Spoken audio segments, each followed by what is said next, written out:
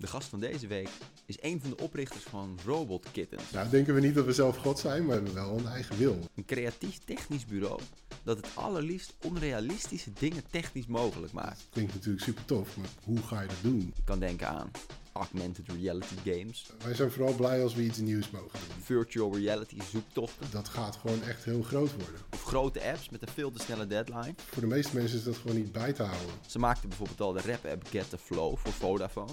Een spel speciaal voor stotterende kinderen. De meeste mensen vonden het Het fantastisch. basketbalspelletje Sneaker and Stuff voor Nike. De mogelijkheden zijn eindeloos. En de artificial reality game Mastering the Force over Star Wars. Om te leren hoe je een Jedi kan worden. Dat was natuurlijk gewoon ook een geniaal idee. Hier is, vanuit het kantoor van Robot Kittens in Hilversum, Niels Filmer. Dag Niels. Goeiedag. Ja, een creatief technisch bureau. Klopt, ja. En wat ben jij dan? Het creatieve deel of het technische deel? Een beetje van beide. We zijn allemaal developers hier, bijna allemaal. En we moeten allemaal een beetje dat creatieve in ons bloed hebben natuurlijk. En Dus, dat technische dus. en het technische, ja. Ja, waarom moet dat allebei erin zitten? Nou ja, je kan een hele goede developer zijn, maar zolang je geen creatieve oplossingen voor dingen kan bedenken, dan zal je nooit die next level stap behalen die wij een beetje zoeken hier. Jullie zoeken altijd een next level stap. Ja, eigenlijk wel. Ja.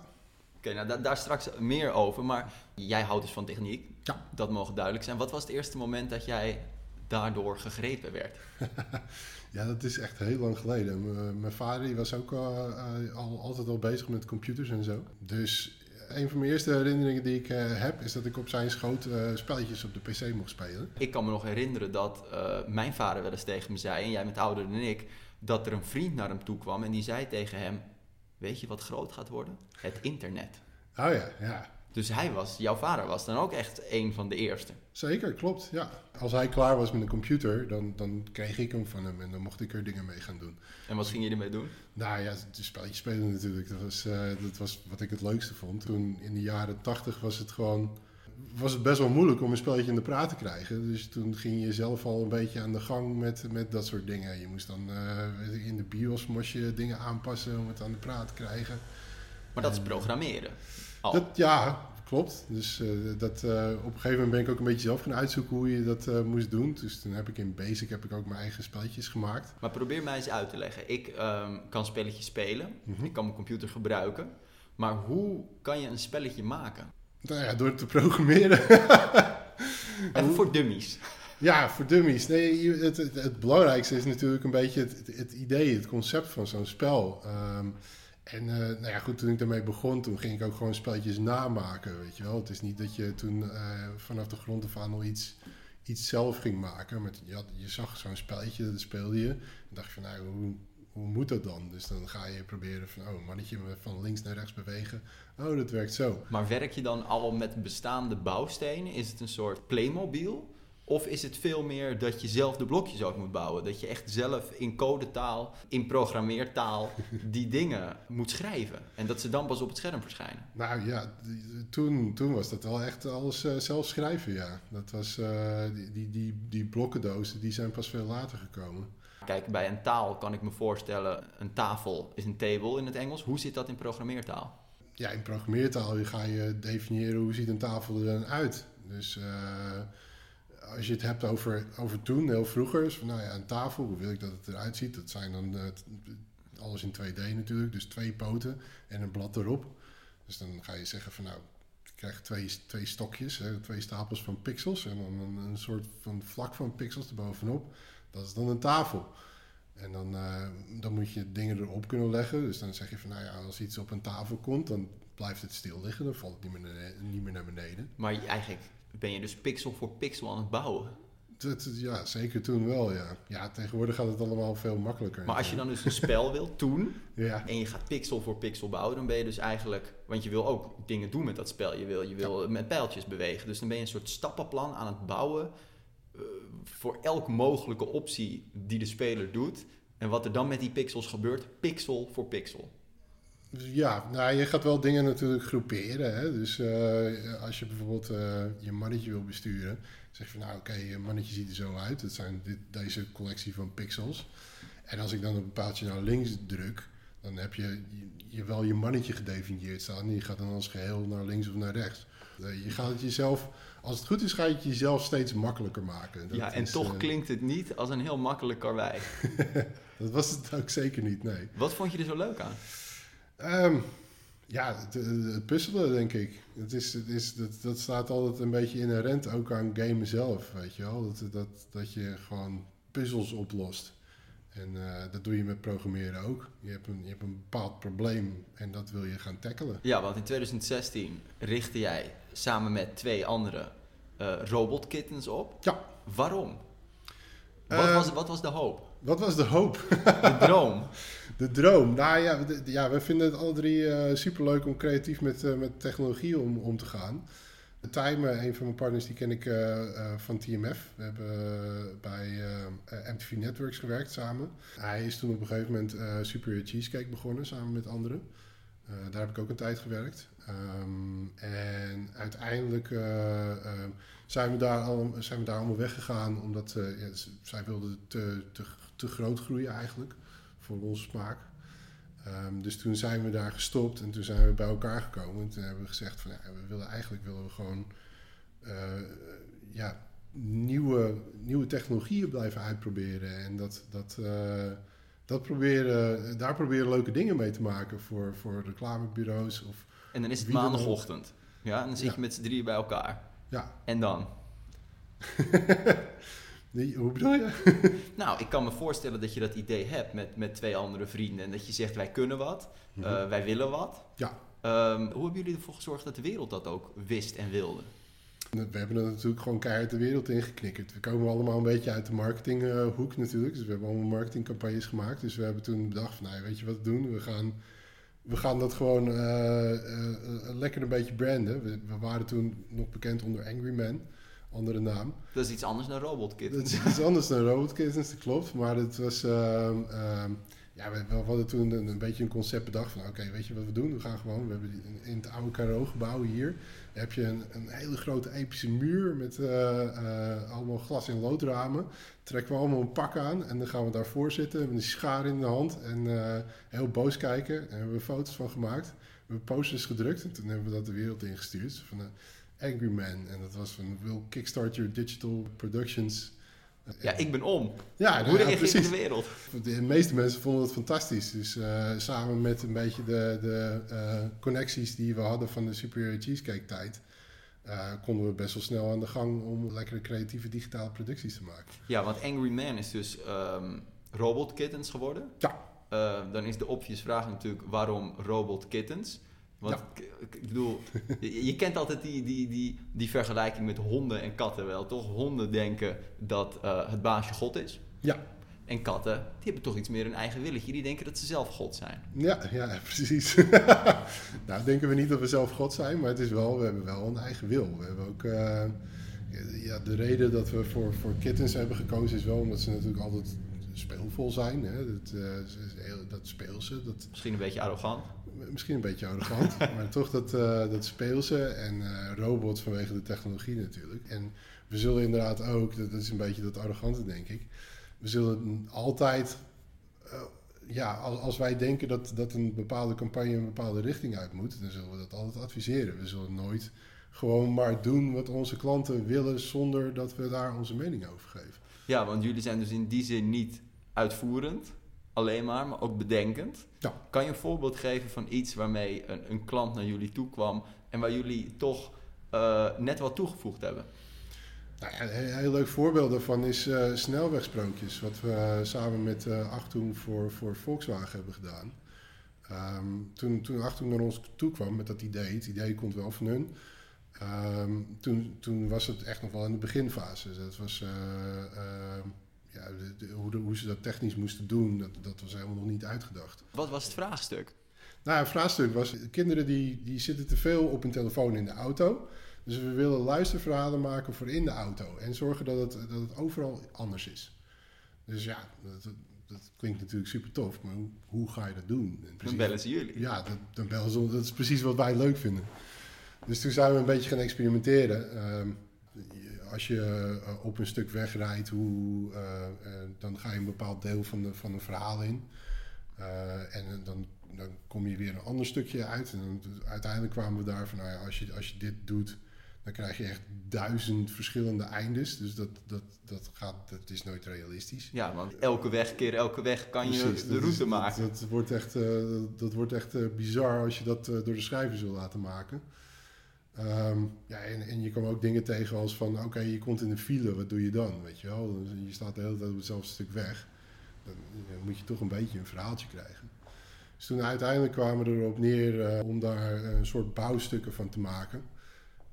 Dus je hebt een blokje en die werkt samen met een tunnel. Of je hebt een blokje en die werkt samen met een watertoren langs de weg. En dan, terwijl je over die weg rijdt, dan scannen we wat er aan de zijkant van die weg staat. En als we iets vinden waar we een bouwstukje van hebben in het verhaal, dan plakken we dat gewoon erin.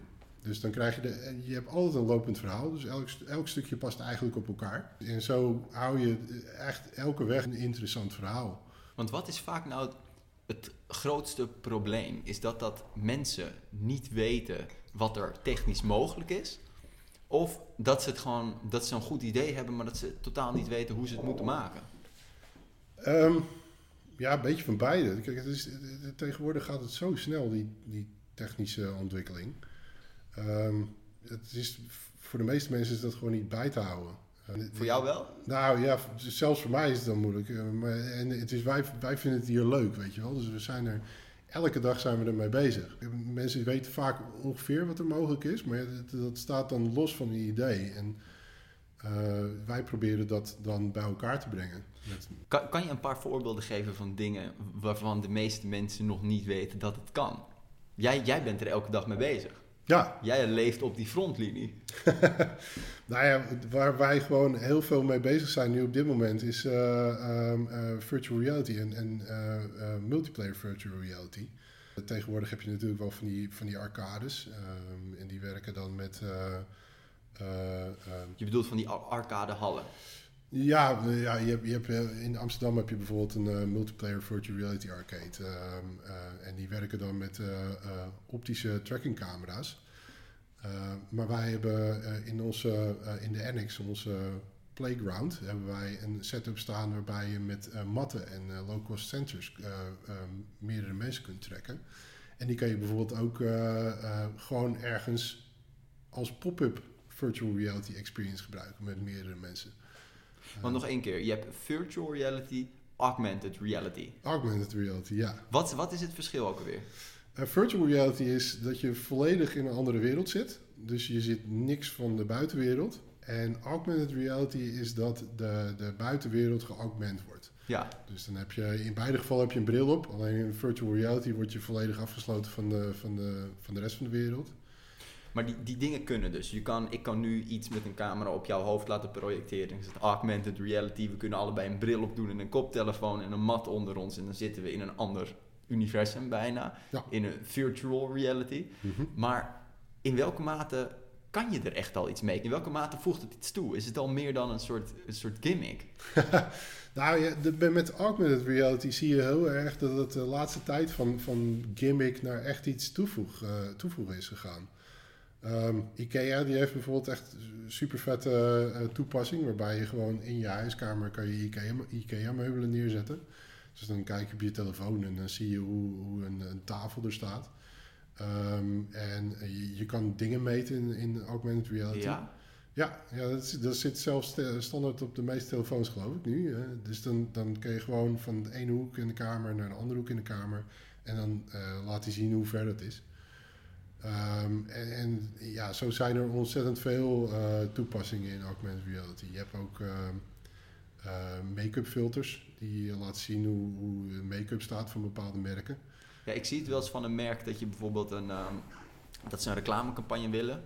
En dat, de serie Ares bijvoorbeeld. Mm-hmm. Dat is dan de eerste Nederlandse Netflix original. En die had dan een filter op social media, waar jij vast veel meer van weet. Maar dat je zwarte ogen kreeg en dat je ogen dan zwart gingen tranen. Want dat was ook in de serie. Ja, oh ja.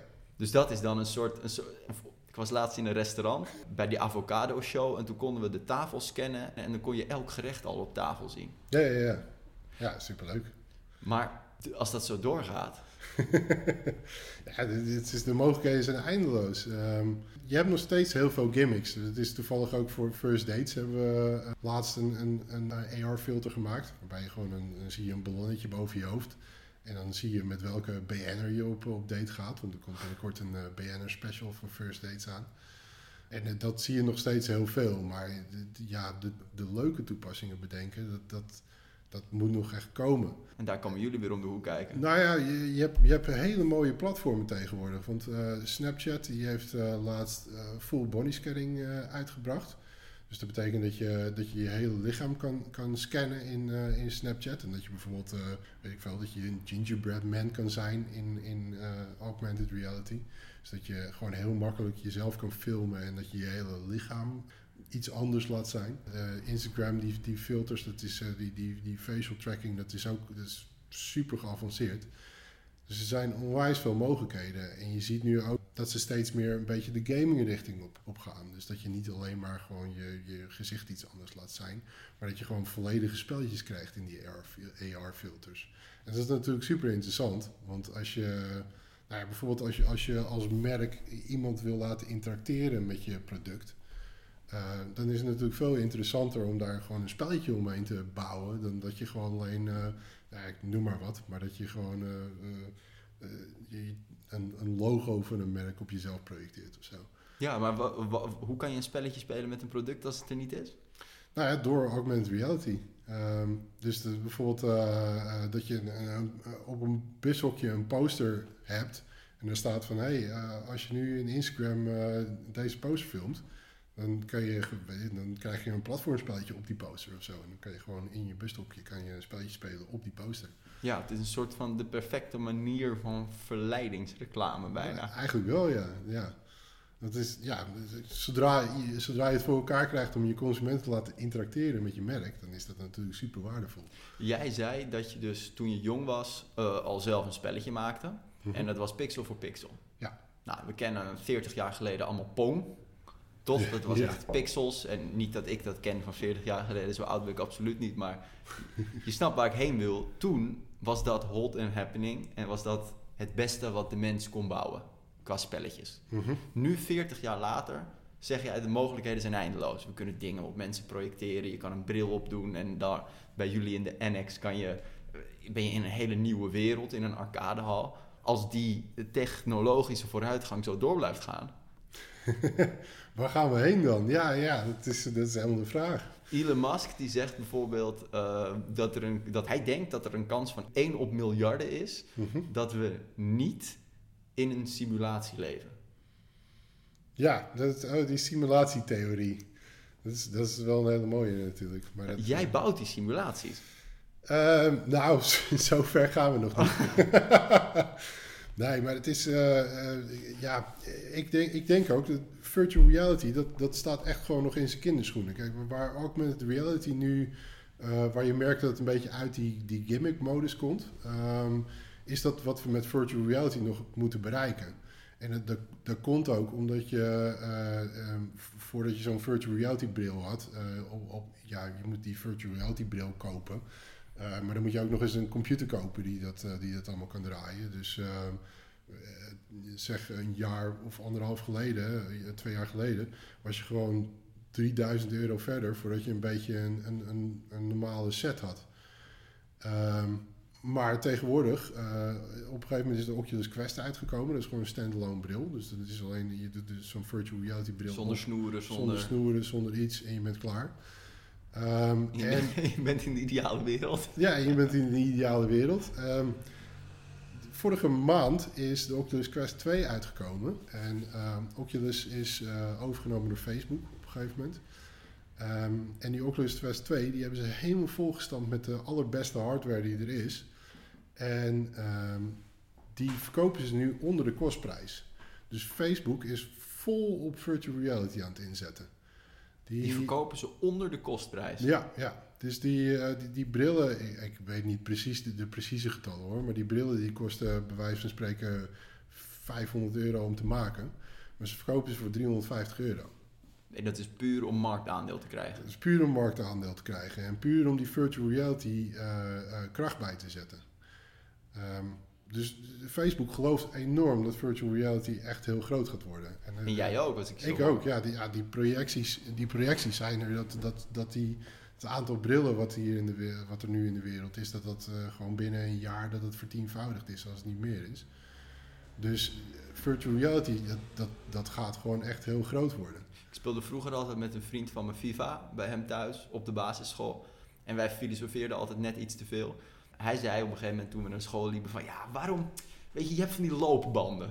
En je hebt zo'n bril en je hebt een koptelefoon. Weet je, als je die dingen gewoon allemaal opdoet, dan ben je gewoon helemaal ergens anders. Ja. Dat kan gewoon. En Ja. nu zag ik laatst zo'n plaatje op, volgens mij, jullie site. Ja, dat kan heel goed. Ja, je hebt ook inderdaad virtual reality loopbanden. Daar geloof ik niet echt in. Maar je kan wel gewoon door die, bijvoorbeeld wat we in de Annex hebben staan, door die positietracking, kan je gewoon met meerdere mensen in een ruimte rondlopen. We hebben nu als een soort proof of concept hebben we een tennisspelletje gemaakt, waarbij je hebben we een tennisracket, zonder net, maar hebben we een sensor in gedaan. En dan kan je met z'n tweeën tennissen in virtual reality. Dus dan sta je in plaats van op een tennisbaan, sta je op een vulkaan te tennissen of zo, weet je wel. Dat soort dingen, dat kan allemaal. Maar we hebben nu corona natuurlijk. Ja. En daardoor moet iedereen binnen blijven. Ja. Ik bedoel, als we over 10 jaar corona zouden hebben, dan zouden we misschien niet eens meer naar buiten hoeven, als ik het zo hoor. Dat klopt. Ja, dat hoeft eigenlijk al bijna niet meer. Want je hebt ook Facebook met Oculus, die hebben venues uitgebracht. En dan kan je in virtual reality met z'n allen naar een concert. Super vet natuurlijk. En wie treedt erop dan? Je hebt bijvoorbeeld Travis Scott, die een tijdje geleden in Fortnite een onwijs groot virtueel concert had gegeven. Dat was dan niet in virtual reality, maar dat was, er zijn miljoenen kijkers geweest. Dus om naar een concert te gaan, hoef je eigenlijk al niet eens meer de deur uit. Was jij daar bij dat concert toevallig? Ik was daarbij inderdaad, ja. Maar ja, het was heel bizar. Het was echt... Travis Scott stond echt immens groot in dat spel. Dus als speler was je heel klein. Travis Scott was onwijs groot. Er gebeurden allemaal heel bizarre dingen. En op een gegeven moment vloog je door de lucht. En het hele concert, ja, het duurde allemaal niet super lang. Maar het was wel gewoon best wel indrukwekkend gemaakt. En volgens mij heeft hij daar ongelooflijk bereik mee gehad ook. Wat moeten bedrijven nou vooral wel en niet doen als het over andere realiteiten gaat? Of het nou een augmented of een virtual reality is? Ja, wat moeten ze vooral niet doen? Ze moeten vooral niet die gimmick, hè? Dat moet je eigenlijk vermijden. Dus je moet zorgen dat het wel iets toevoegt aan je leven. Het mag ook gewoon heel plat plezier zijn natuurlijk. Maar geen plezier wat alles gedaan is door iemand anders eigenlijk. Je moet natuurlijk creatief zijn om voor te blijven, ja. En wel? Wat moeten ze wel doen? Nou, vooral risico's nemen. Je ziet de laatste tijd zie je dat er toch vaak gekozen wordt voor de veilige weg. Dus dat er eigenlijk gewoon een filmpje gemaakt wordt voor op social media. En ik snap het ook wel, want je hebt dan gewoon, daar zijn al superveel getallen over bekend. Dus als je gewoon een beetje een tof videootje maakt, dan heb je gewoon een x-aantal mensen die het kijken. Je weet gewoon precies je exposure.